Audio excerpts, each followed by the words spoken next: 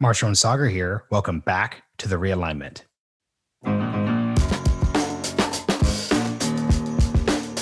I think it's actually helpful to start with the idea of a third party that's somehow going to disrupt the two-party system in the U.S. Reason why we never get that third party that disrupts the duopoly in the U.S. is because we have a first-past-the-post, winner-take-all electoral system, which makes it very hard for third parties to compete because voters don't want to waste their votes.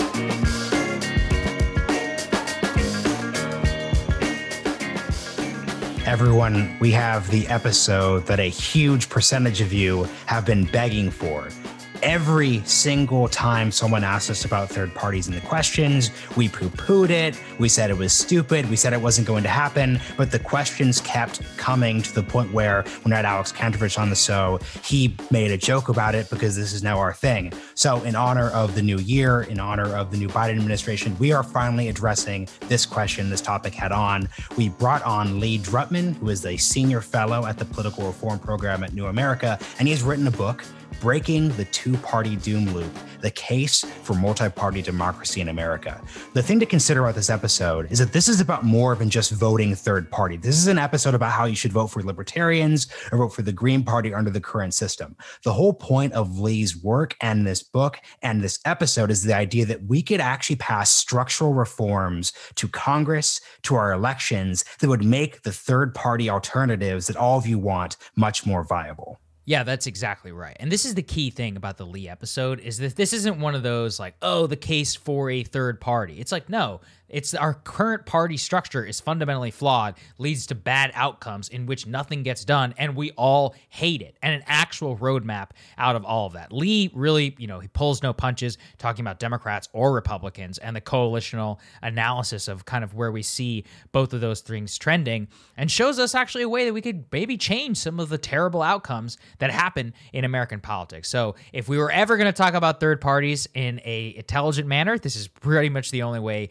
to do it. So I was really glad to see Lee here. So do him and us a favor, go check out his book, Breaking the Two-Party Doom Loop. It's available on our bookshop. Just a reminder, bookshop is an awesome way to order a book from an independent bookseller that really needs help in the middle of the pandemic, and it gives us a 10% commission. So it's a win-win situation. You can find a link to our bookshop at therealignment.substack.com. It's our weekly newsletter, which delivers your inbox once every Friday, has transcripts, long listener feedback, has a comment section, a lot of different ways in order to get you guys engaged. So please do us a favor and check both of those out. So with that, we have one more thing that we need you to subscribe to. If you're hearing this, you are listening to the audio version of our podcast. And ever since the new year started, we have been airing the video versions of these podcasts. They're unedited, so you could get everything from awkward examples of me touching my ear to Thatchy Sagar's dog in the background that people are really enjoying in the comment section. So go check out our YouTube at The Realignment. It's really great. And now, favorite time of our episode, the question and answer. Just as a reminder, you can leave us a 5-star review on Apple Podcasts, ask us a question in your 5-star review, or send it in to realignmentpod@gmail.com. Here's what we got. Today's question comes from Apple, from Ma Slater. It's titled Mayor Pete and Cancel Culture.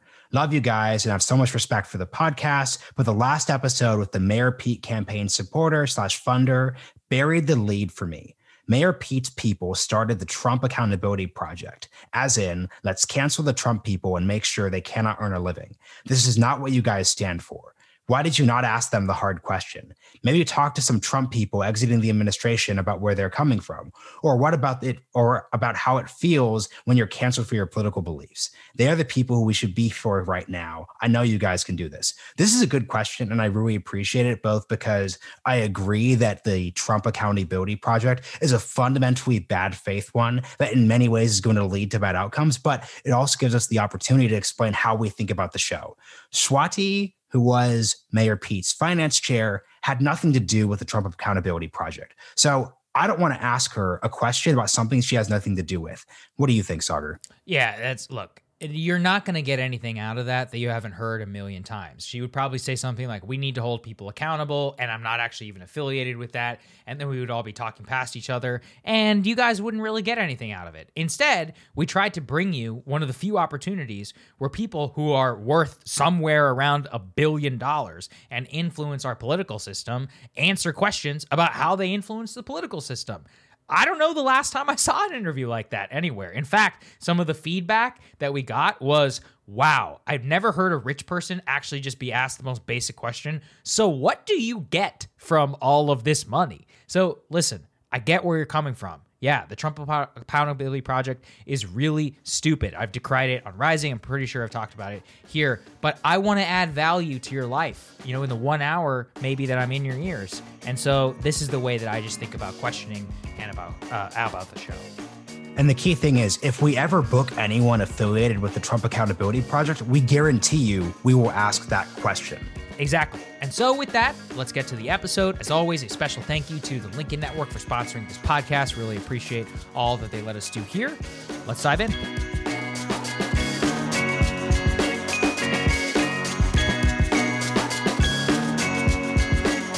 Phil, you're recording. Lee Drutman, welcome to the realignment. Hey, it's great to be realigning with you all. Good to see you, Lee. This episode has been a long time coming. Our audience is obsessed with the idea of third parties. Many of them dislike Democrats. They dislike Republicans. So a frequent question we get is, when are we going to see a third party? Now, your book focusing on multi-party democracy, the two-party doom loop, is a little broader than just the third-party dynamic. So can you distinguish between what a multi-party democracy would look like and just the generic idea that we should have a Green Party or a Libertarian Party or Brett Weinstein's Unity 2024 to disrupt the duopoly? All right. So I think it's actually helpful to start with the idea of a third party that's somehow going to disrupt the two-party system in the U.S. And the reason why we never get that third party that disrupts the duopoly in the U.S. is because we have a first-past-the-post, winner-take-all electoral system, which makes it very hard for third parties to compete because voters don't want to waste their votes. And they worry that a third party would be voting for a spoiler. And ambitious politicians and people with money want to pick a winner. And so they try to take over one of the two major parties. They try to influence one of the two major parties because the two major parties are the two major parties. It's a bit of a self-fulfilling prophecy there. But it also is how plurality winner systems work. So, it's if there were one party that could be more popular than the other two parties, it would be one of the two major parties. But the electorate is not so evenly split that, there's a centrist party or a left party or a right party that would be more popular. The two major parties do a pretty good job of building these broad coalitions, although that's one of the reasons why they can't seem to get anything done, because their coalitions electorally are a little too broad to then agree on what they're actually going to do when they govern. Now, a multi-party system emerges out of more proportional voting rules, which involve multi-member districts and some proportional allocation formula. There are as many forms of proportional representation as there are democracies that use proportional representation. So it's sort of a broad family of electoral systems, and we can talk about different types of proportional representation. But the basic idea is that you represent parties in proportion to how popular they are in the electorate, and votes are not wasted if they're not for one of the two major parties as a result of having multiple members representing any given electoral districts, or in a few cases, the entire country is one giant electoral district. So, Lee, what do you make of? I mean, I'm sure a lot of this was a question we got all the time about voting third party, like that entire debate. I mean, my friend Joe Rogan, he was like, I voted for Joe Jorgensen just as a protest because I wanted to make it known that like I wasn't satisfied with both. What do you make of that dynamic? Because we faced it a lot here ahead of the election. And people were like, well, I think I'm going to vote libertarian because I oppose regime change wars. And it's like, okay, well, look, if that's like the one thing you care about, like you should probably vote for Trump. And if somebody's like, oh, well, I'm going to vote for the Green Party because I want more, like, I want the environment to do better and I don't trust Biden to do a good enough job. It's like, well, yeah, but like when it's Biden versus Trump, like you should probably vote for Joe Biden. So what do you make of that dynamic generally? Well, in our two-party system with winner-take-all elections, a vote for a third party is generally going to be a wasted vote. Now, I mean, the history of third parties in America is that third parties actually have made some important differences by elevating issues that the two major parties were ignoring and forcing them to take those issues seriously. But we're in this rather unique moment in U.S. political history in which the parties are extremely polarized, in which U.S. politics is very nationalized, in which the person who controls the White House, the party that controls Congress, is extremely important and consequential. So under these conditions, it's really hard for somebody to say, well, I don't care who wins, Trump or Biden. I don't care which party controls Congress. I'm just going to vote for a third party when that control of Congress is at stake. And when you know that voting for a third party is going to effectively be wasted. Now, there is, I think, certainly some value in still voting for a third party,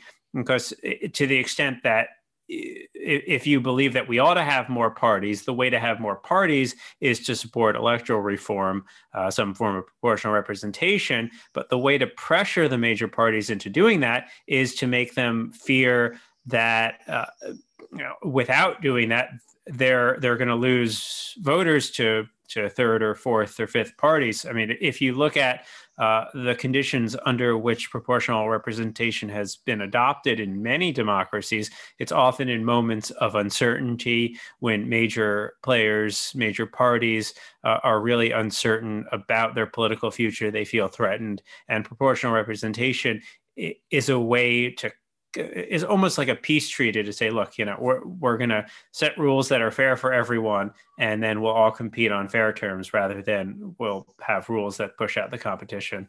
Mm-hmm. And just to clarify, if listeners don't have the exact picture of this, could you articulate how proportional representation exactly looks in different democracies? So maybe the United Kingdom, other places like that. Well, this is a myth that United Kingdom is actually not a proportional democracy. It uses the same. I just learned something. Yeah. So it is a parliamentary democracy, and people often confuse parliamentary and proportional democracies. So wait, let me test my knowledge. Is France proportional? France is France is weird. Okay. France is.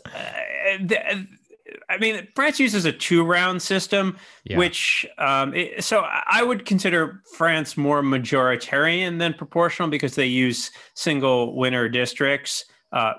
Because of the 2-round system, they wind up having it's quasi multi-party. I mean, the UK is extremely majoritarian. Canada is very majoritarian, also parliamentary. France is sort of a middle ground, and then they're sort of halfway between parliament and presidential. France is a kind of weird hybrid system. So break down proportional then. Give us some examples. So the purest form of proportional representation is probably the Netherlands.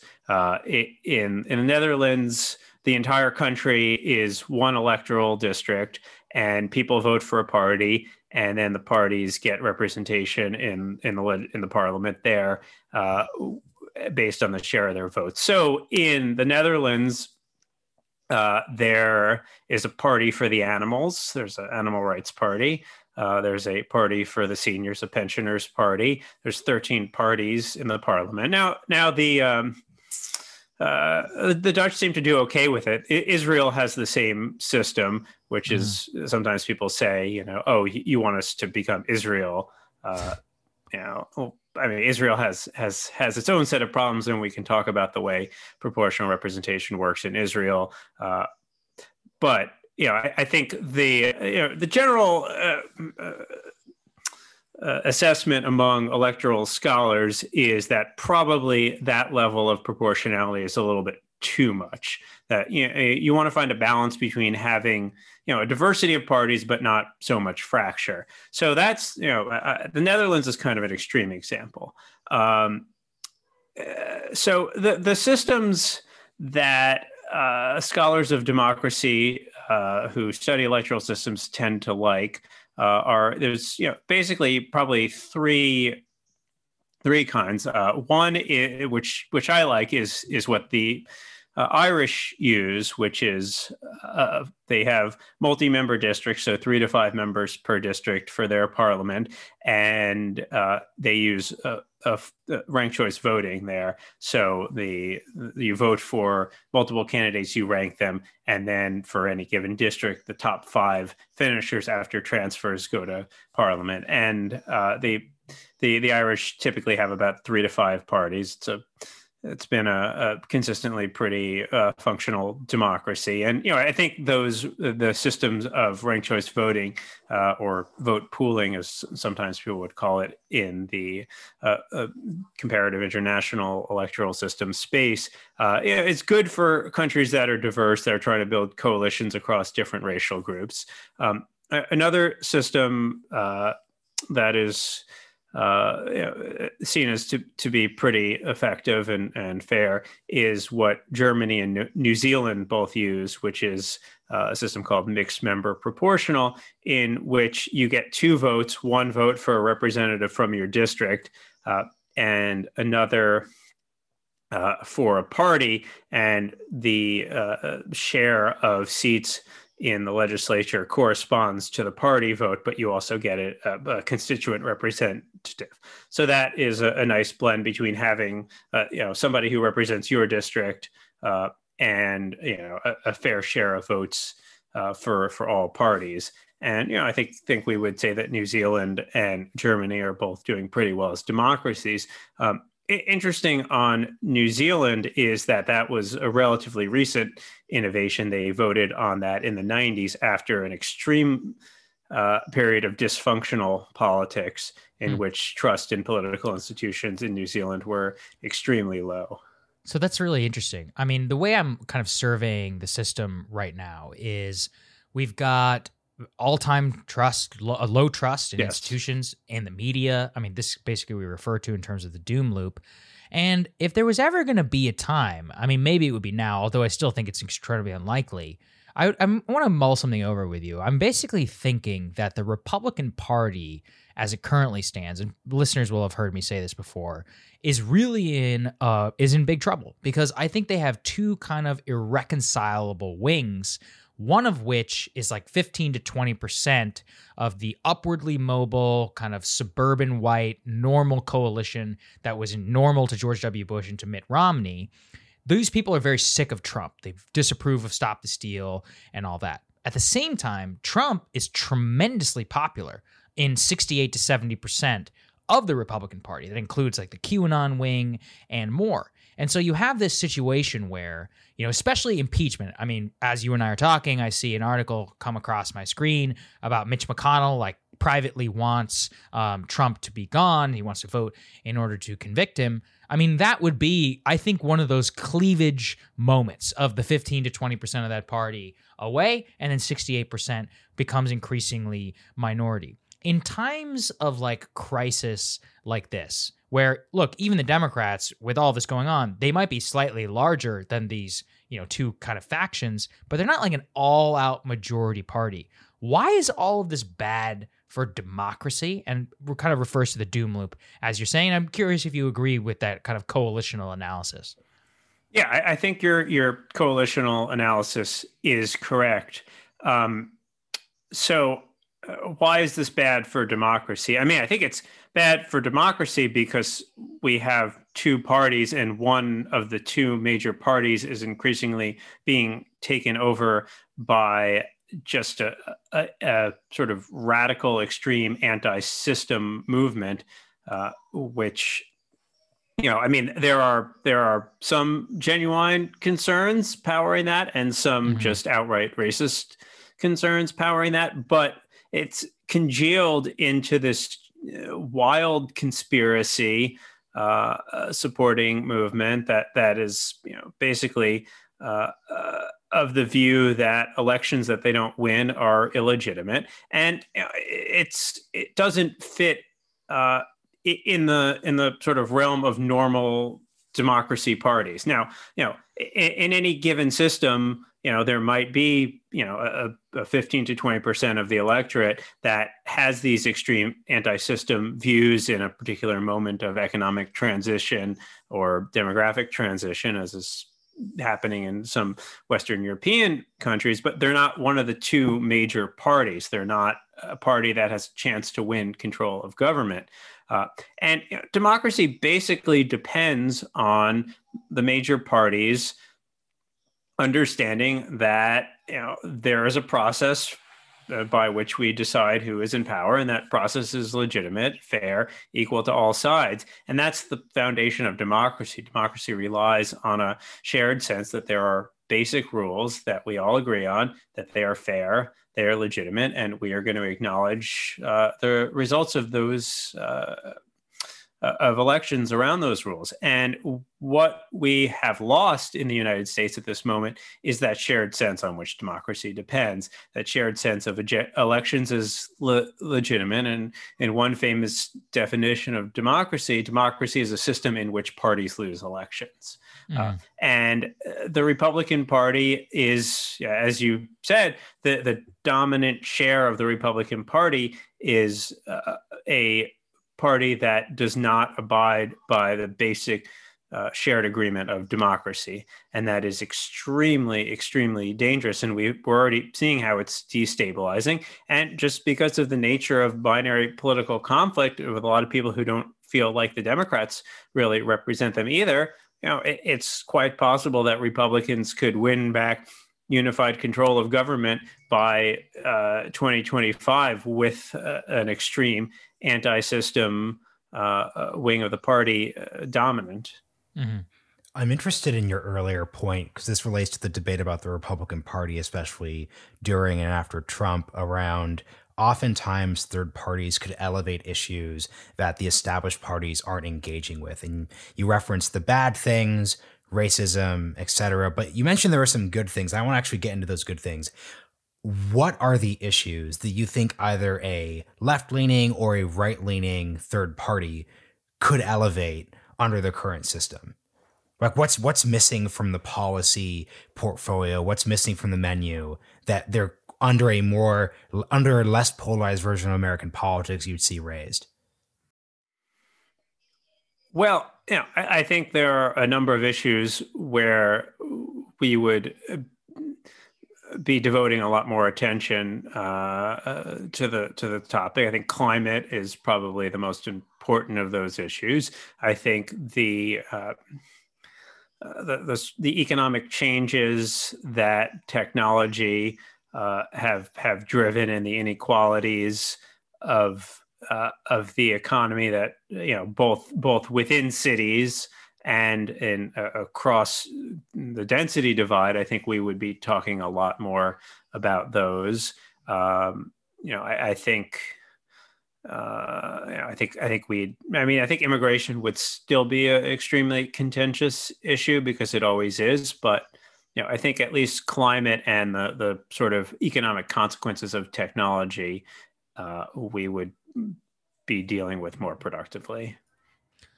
Yeah, I mean, I think it's fascinating to that point, because I think back to, the last successful third party moment was Ross Perot. One of the high water marks really of third party in the modern political era, and he got a significant chunk of the vote. I mean, what did he get, like 20% or something like that? Yeah, I think 19%, but yeah. Right, and if you think back to it, you're like, wow, okay, 19% for an anti-globalization, anti-trade message. I mean, a lot of those voters probably sat out elections or were inspired by more of a Trumpian message. And so in a way, kind of speaks to what you're saying, which is that third parties can elevate certain concerns that people are feeling left out of the system. I guess one of the things I want to return to, though, is you talked originally here about one of the problems of the two-party duopoly, which you both completely agree with, is around the people who are in charge. How much do you think that the current establishment benefits from the two-party system? Because as you said, there are people who are making a lot of money or use a lot of money in order to keep the architecture of the current strict structures of both the Republican and the Democratic Party together. What role do you think that plays? Kind of like a, more establishment control of both sides. And we'll get into whether that's even effective in a bit. Yeah. Well, I want to go back to Ross Perot, because I mean, there are a few important points to make about Ross Perot's candidacy, as you talk about being kind of an anti-globalization, as well as about the deficit. So I mean, Perot is successful for a third party candidate in 1992 precisely because I think a lot of voters feel like Bush, Clinton, like what difference does it make, right? So like if I don't see much of a difference between the two major parties, I can vote for a candidate who's kind of an anti-system candidate. It's kind of a little bit of a middle finger to the sort of, establishment in Washington. And, also to the fact that Perot was raising concerns about globalization that both of the two major parties dismissed. There was sort of this neoliberal consensus around the importance of global trade. So, to the point that third parties often raise concerns that if the powers that be in Washington had took concerns about globalization and its and the sort of distributive effects of free trade on the economy, as was raised by Ralph Nader and Pat Buchanan as well, but those third parties were dismissed as spoilers. And so nobody took their concerns that seriously. Turns out that they actually had an important warning about the consequences of unmitigated free trade. That if we had taken if we had more parties and there had been more of a threat to the major parties, they probably would have adopted and adapted sooner. So to the point about the establishment, does the establishment benefit? I mean, at this point, I'm not even sure who the establishment is.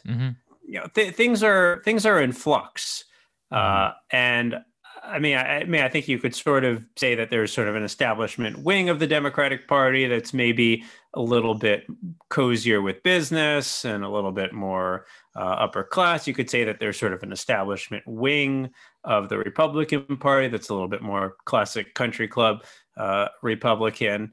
And, I mean, they've certainly benefited economically for quite a while now. Do they benefit from the two-party system? I don't know. I mean, they benefit from the sort of status quo and gridlock of politics, right. But I think they're also threatened in the same way by instability. And I mean, I think the way to think about that is, that I think a lot of folks in the quote unquote establishment are in fact, extremely worried about the sort of wild swings in policy that come from this intense polarization.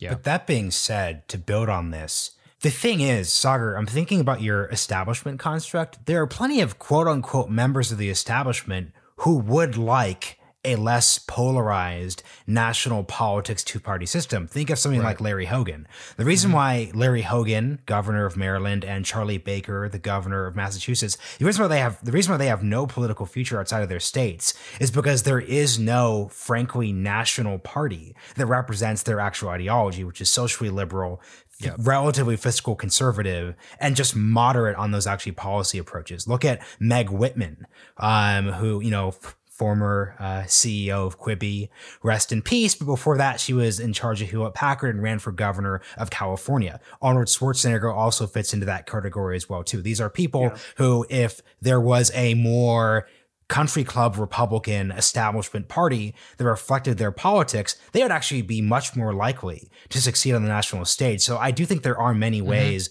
that the members of the establishment outside of the DC Beltway probably don't like the system. Same thing is true for Southern Democrats. If Doug Jones was able to run in the South, in Alabama, in a less polarized state, it'd be totally different. But yeah, Lee, what do you think about that overall picture? Yeah, no, I think that's absolutely right. And, I mean, one of the things that I argue in my Breaking the Two-Party Doom Loop book is that we used to have something much more like that four-party system with Larry Hogan, Charlie Baker as, the liberal Republican Party. Probably George H.W. Bush was kind of the last president from that wing of the party.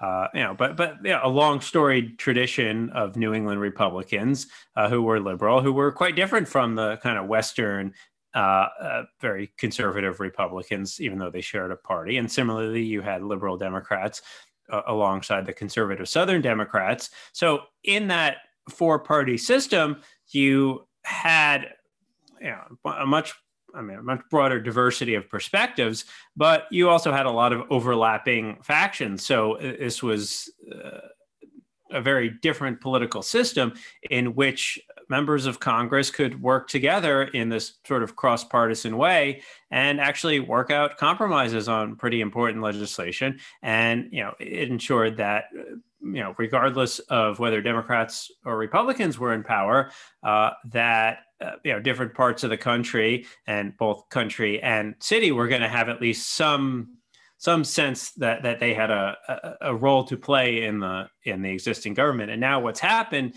is that you have one party that is, the party of cities and sort of professional class suburbs, and another party that's the party of the exurbs and sort of the downwardly mobile suburbs, and an education divide, a geographic divide, a cultural divide. Whereas whichever party is in power, about half of the country feels like, this is not a party that represents anybody like me. And that raises the stakes, it raises the polarization, and creates ultimately, tremendous instability in our political system, which, whoever you are, is probably not something that you want to see happen. There's a semi-ironic contradiction to this entire discussion. So we're talking about how there's this duopoly, both parties, they're getting more and more impenetrable to third party and independent runs. Yet at the same time, you mentioned this on Ezra Klein's podcast that you released around this launch of the book, the parties themselves are weaker than ever, as in the Democratic National Committee doesn't actually disperse large amounts of money. It's not as if the platforms themselves really even matter. You go back to the 50s and 60s, the decisions over what the parties would represent at the national convention was a big deal there. So as we're seeing more and more diffusion of power away from the actual political parties, we're still seeing this lack of representation problem happening. So I want you to just speak to that, because for context, we recently had a woman named Swati Milavarapu on. She was Pete Buttigieg's national finance chair out of Silicon Valley, and she talked about how she raises money for candidates. She has a actual training cohort that she puts together. She's filling all of the functions of what the Democratic Party used to fulfill. In an earlier time, she would have run to be head of the DNC, but she isn't doing that because he wants to be head of the DNC. The worst thing for Pete Buttigieg's career would have been if he'd actually won his DNC chair race in 2016. What a disaster for him if that had been true. So can you just speak to the fact that people hate these parties? They have so much power, but they also don't have that much power. Right. Yeah, it is a great paradox.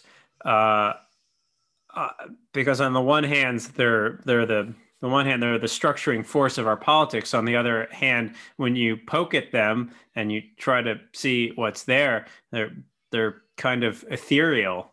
Yeah. So, I think one way to understand it is that the parties are coalitions. They're networks. Maybe you could even think of them as blobs, as one political science paper argues. But in order to hold together, they have to be kind of amorphous. Because once the party leaders, which is the leaders in Congress, the president, other public figures, take strong stands on too many issues, that's going to create division in the party. So in many ways, the goal of party leadership is to avoid the issues that will divide the party and focus on the issues that will unify the party. And what are the issues that unify the party? Well, we're not the other guys. Now, if you watched the Republican National Convention, you would have learned that the Democrats are a fundamental threat to America. But you wouldn't have learned much about what the Republican Party was actually going to do with power, other than keep the liberals out of power. If you watched the Democratic Convention the week before, you would have learned that the Republican Party is a threat to democracy, and the Democratic Party has, lots of people who speak in broad principles, but you wouldn't have really gotten a sense of what the Democratic Party was going to do either. Now, there's a reason that both parties focus on the threat of the other party, is because nothing unites like a common enemy. But there's a weakness in that, because the parties can't agree on anything except that they're not the other side. So politics is all about demonizing the other side. And then when the parties get into power, they have to figure out what they actually are going to do with it. Look at the Democratic Party is like shocked that it actually has a trifecta now. And, Biden's been preparing a lot of executive actions, and there's, maybe Democrats are out of the gate with HR 1S1, which I think is an important democracy reform bill. But it's not clear what their plan is going to be on. And what's that bill, by the way? The HR 1S1, the For the People Act. It's a big democracy reform bill that deals with independent redistricting, Right. protecting and expanding the right to vote, transparency in campaign finance, and some public funding for campaign finance. Here's one problem though we have, Lee. As you're describing this, I'm like, yeah, this is hellish. Here's the problem. Trump won more votes than he won last time by doing that. And Biden just won more votes than any presidential candidate in history. So Trump, by being Trump and just being like, screw the libs, actually won 75 million votes. And Biden, by basically saying, screw Trump, won 81 millions. That's a lot of votes. So it actually got more people more democratically engaged than ever. So how do you actually self-exit this system when people like it? I mean, let's be honest, reveal preferences. It's for real. I was driving through this rural Nevada, and I saw this sign. It was just like Trump, F your feelings. And I was like, that's it. That's what it's all about. That's the whole thing.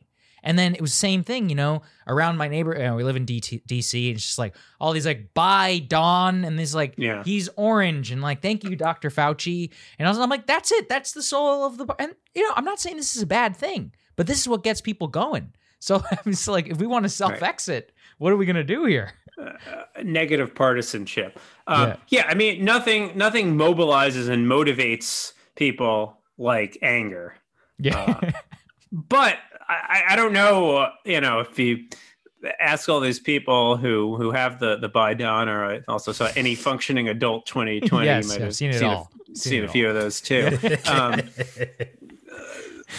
Right. I don't think people would say that they enjoy this. I mean, the level of anxiety that people feel is not, I mean, yes, people are voting at a higher rate, but people are not voting out of enthusiasm and joy. They're voting out of fear and anxiety, and anger, which are all powerful motivators. I mean, I would rather have a democracy where fewer people vote, and we get better public policy. If that were a trade-off. So this is where I have to speak up for our 2 to 3 MSNBC watching liberal viewers, if you are out there. What they are going to say is that, Lee, your argument basically boils down to a mix of light whataboutism and light just sort of both-siderism, in the sense that the peril we face right now is you have a Republican Party that is launching an insurrection, and all this talk about multi-member districts, all this talk of reform should just come down to basically 3 things. Let DC into the US, make DC a state, make Puerto Rico a state, pass a national popular vote so Republicans can't win the way Donald Trump won in 2016 again. Those are the big things. Because at the end of the day, this person would argue that the problem we face isn't that we don't have enough parties and enough views represented. They would just say we have a party that believes in a majoritarian rule in this country and one that doesn't. And those are the reforms we should focus on, not multi-party democracy. And towards the start of your book, and credit to our amazing interim Emma for pointing out this point, your rebuttal to everything I just said was basically, if you pursue that path, it could result in an electoral disaster. Here's the thing, though. In Georgia, Republicans made that argument and Democrats won anyways. So now that Democrats have power, if I'm thinking ruthlessly, if I'm a Democrat thinking, look, Mitch McConnell just replaced RBG after promising not to, screw it. Let's just do it. We're going to suffer electorally in 2022, maybe, but this is a death sport. So what do you say to this broad articulation? So, I mean, look, I agree that, I would support. This was not fair, by the way. I'm just throwing this at you. for DC, I mean, I think the Puerto Rico question is more complicated than, a typical cheerleading MSNBC viewer would want to wrestle with. I mean, look, the HR 1 package of democracy reforms make it easier to vote. I mean, all of that seems like no-brainers, like baseline democracy, stuff. But, is that going to give Democrats, a permanent majority? Like, probably not. It's a pattern that, with very few exceptions, the party that controls the White House loses elections in the midterms. Even with Donald Trump as the Republican candidate, Republicans picked up seats in the House, held on to more seats in the Senate, held on to a bunch of state legislatures. Donald Trump got 74 million votes. So the Republican Party is going to continue to be competitive. And, to the extent that Democrats, push, major democracy reform, I mean, yes, I think that's important. But, Republicans will, probably try to escalate back. But I mean, I think a broader question, and this takes us into the territory a little bit of Democratic theory, is whether we want to have a simple majoritarian view of democracy, or whether we want something that I would consider to be more of a complex majoritarianism, which is, I think, more consistent with our institutions, which, if we want to go back to Madison and have a discussion about political philosophy, which I could go on for hours about, but, there's the idea that what makes democracy stable is that you have fluid coalitions. And there's, their allies become enemies, enemies become allies. There's no permanent majority, no permanent minority. And, the simple majoritarian view that Democrats should just beat the crap out of Republicans, okay, and then what? I think all these cries about 74 million people being ignored, they're the true people, whatever, it's a little bit of posturing, but at the same time, okay, so what happens if 70 million people, feel like they have no path to representation in our national institutions? That's bad also.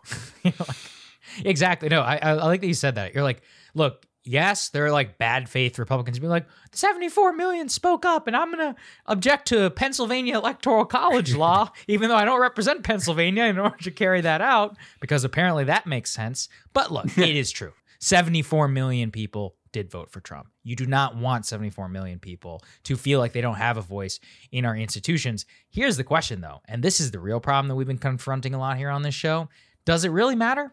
Trump was in office, and I mean, he still got banned from Twitter, like he still got banned from Facebook. In terms of who rules non-governmental institutions in America, it ain't the right. And it ain't even remotely concerned with many of the 74 million who voted for Trump. As you said, if the Democratic Party is increasingly an upwardly mobile, urban/suburban party, and then you've got a downwardly mobile, increasingly less educated one, then the highest institutions, the commanding heights of American cultural life, are just going to be dominated by two debates: progressive leftism and center leftism. Those are the only things that really matter.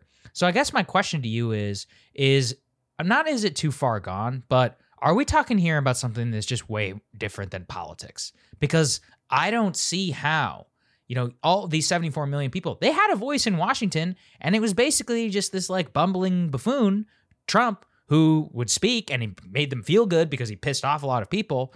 But in terms of actually carrying something out in terms of policy, nothing really happened. And in many ways, liberal institutions are stronger today than they were when Trump took office in 2016.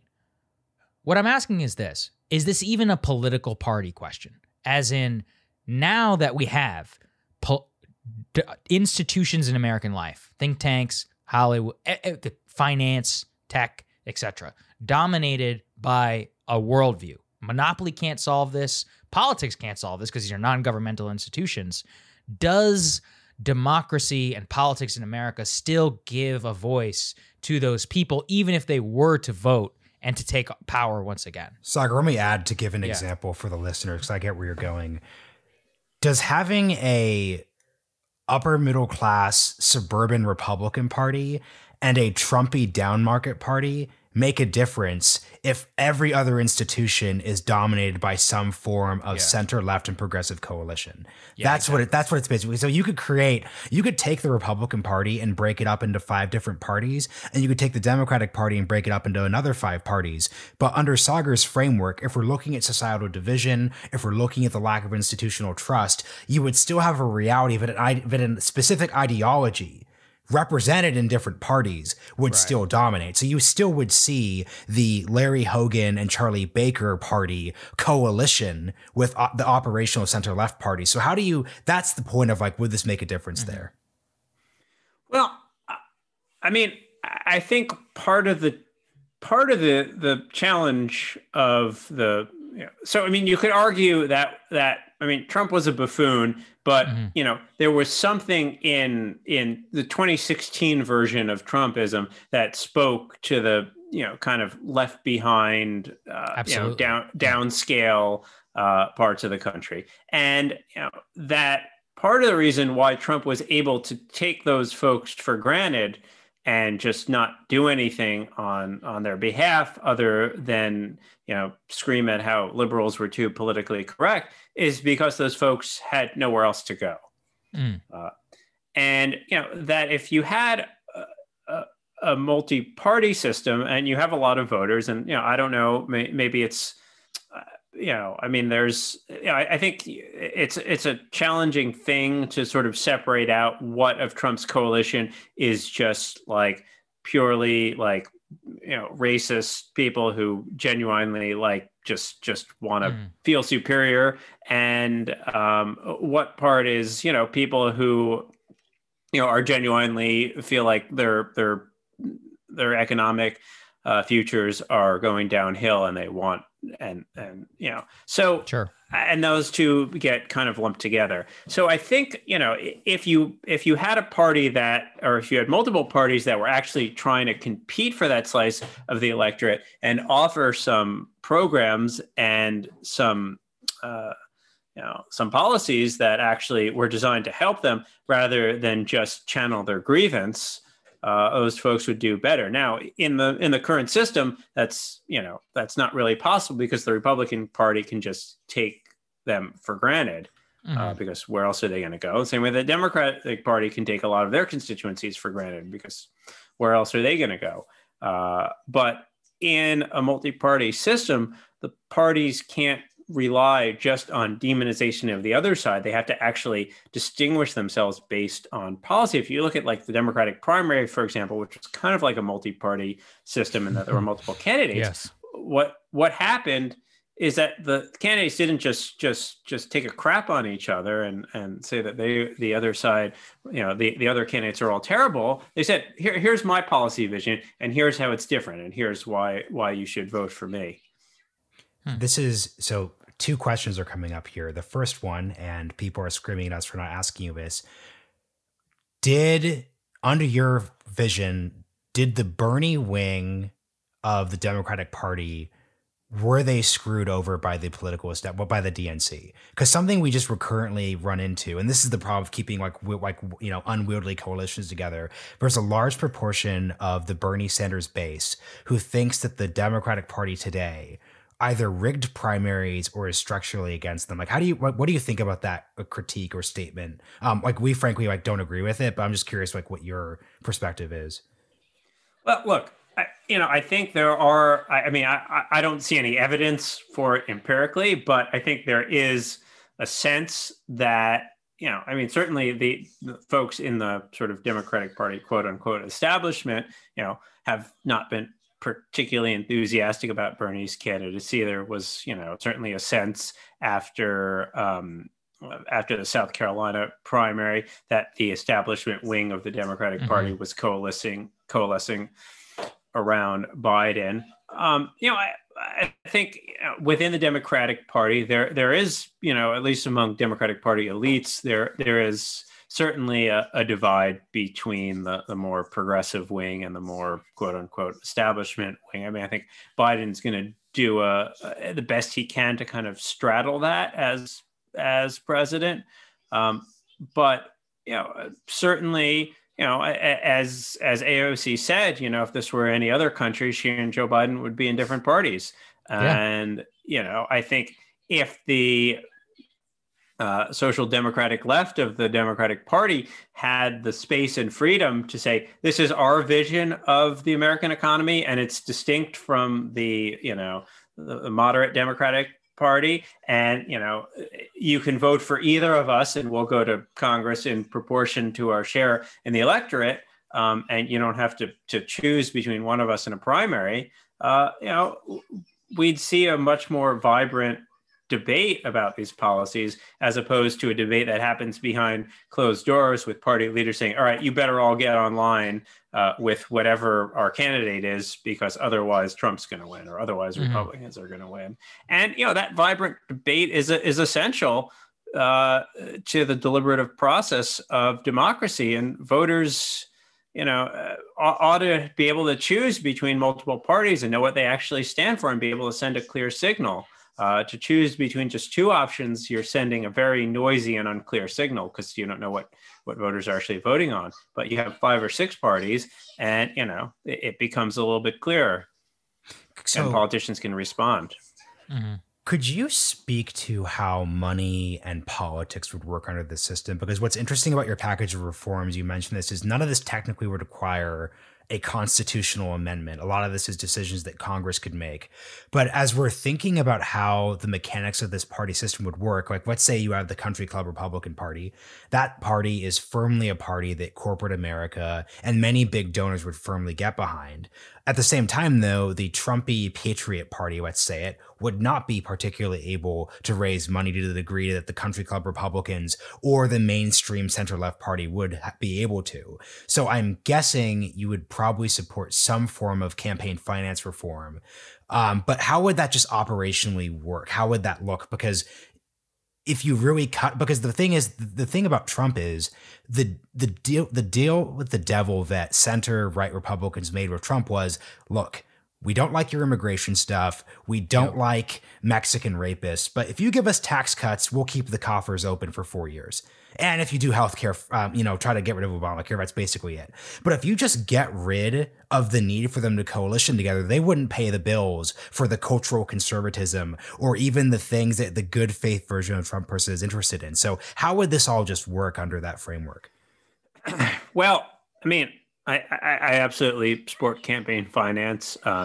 There is a very good public funding small donor provision in HR 1, which would match every $1 of small donor donations with $6 of public funding, which I think would be important. I think already, given the shift in fundraising to the internet, there has really been a small donor internet fundraising revolution. Bernie Sanders certainly raised a ton of money.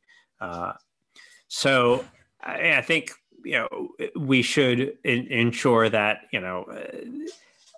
parties across the political spectrum can raise money. I think one way to, one provision, in a sort of reform like this could be that, the parties themselves get public funding. And that's kind of how most European democracies operate, is that, the parties have a certain amount of funds to operate with so that they're competitive. I've worried about the corrosive role of money in politics for a long time. It's a perpetual problem. But I think giving voters more choices, and more than just two choices, it creates space for parties. Some parties might be funded by big dollar donations. Some parties might be funded by small dollar donations. And, that's, I'd like to see more small dollar donations and fewer large dollar donations. I'd like to see a different jurisprudence than we have around campaign finance. But it is what it is to a certain point. Yeah. That's a whole other podcast. Last question for you, Lee, is how does this all work in your vision? Outline just like the general reforms that you would want to see, how you would want the system to look, and then how, maybe not how realistically it would get done, but if it were to get done, how would it get done?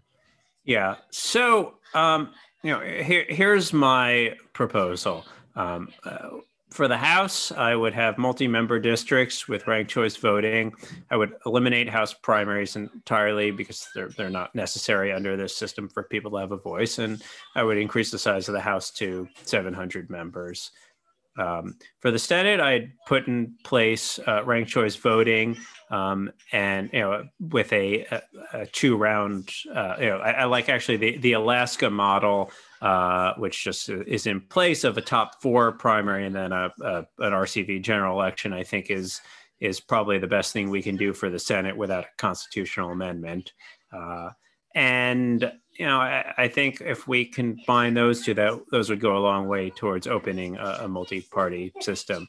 How could that happen? I think it basically would happen if there's, a more pronounced split in the Republican Party, and the sort of 10 or 15% of Republicans who are at odds with their party realize that they need this reform in order to survive and thrive. And the Democrats recognize that, the greatest danger would be for the Trumpist wing of the Republican Party to not only take over the Republican Party, but take total power. And that in the long run, this would be just a better, fairer system for everyone. And Democrats understand that the way in which the current electoral system works hurts them by disproportionately. And to do all of this, Lee, do you need an act of Congress, constitutional amendment? Okay. All right. You need an act of Congress. Article 1, Section 4 of the Constitution gives Congress pretty broad powers to determine the rules of its own election. It's a power that Congress has used repeatedly. No constitutional amendment would be required. If we want to talk about constitutional amendments, I could rattle off a long list of things I'd like to change about our Constitution, but that's a really high bar, especially in a deeply polarized time. Well, Lee, thank you so much. This is really helpful. It's a pressing topic, as everyone is demonstrating their interest in ways we can change the system. Yeah. Yes. Lee, well, really appreciate it. Yeah. Well, thank you guys, and this is certainly a time to be thinking big, because what we have ain't working. Well said. Well said, man.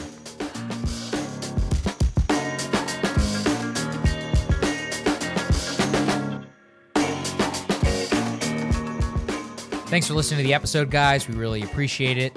As always, if you could help us out, leave us a 5-star review on Apple Podcasts.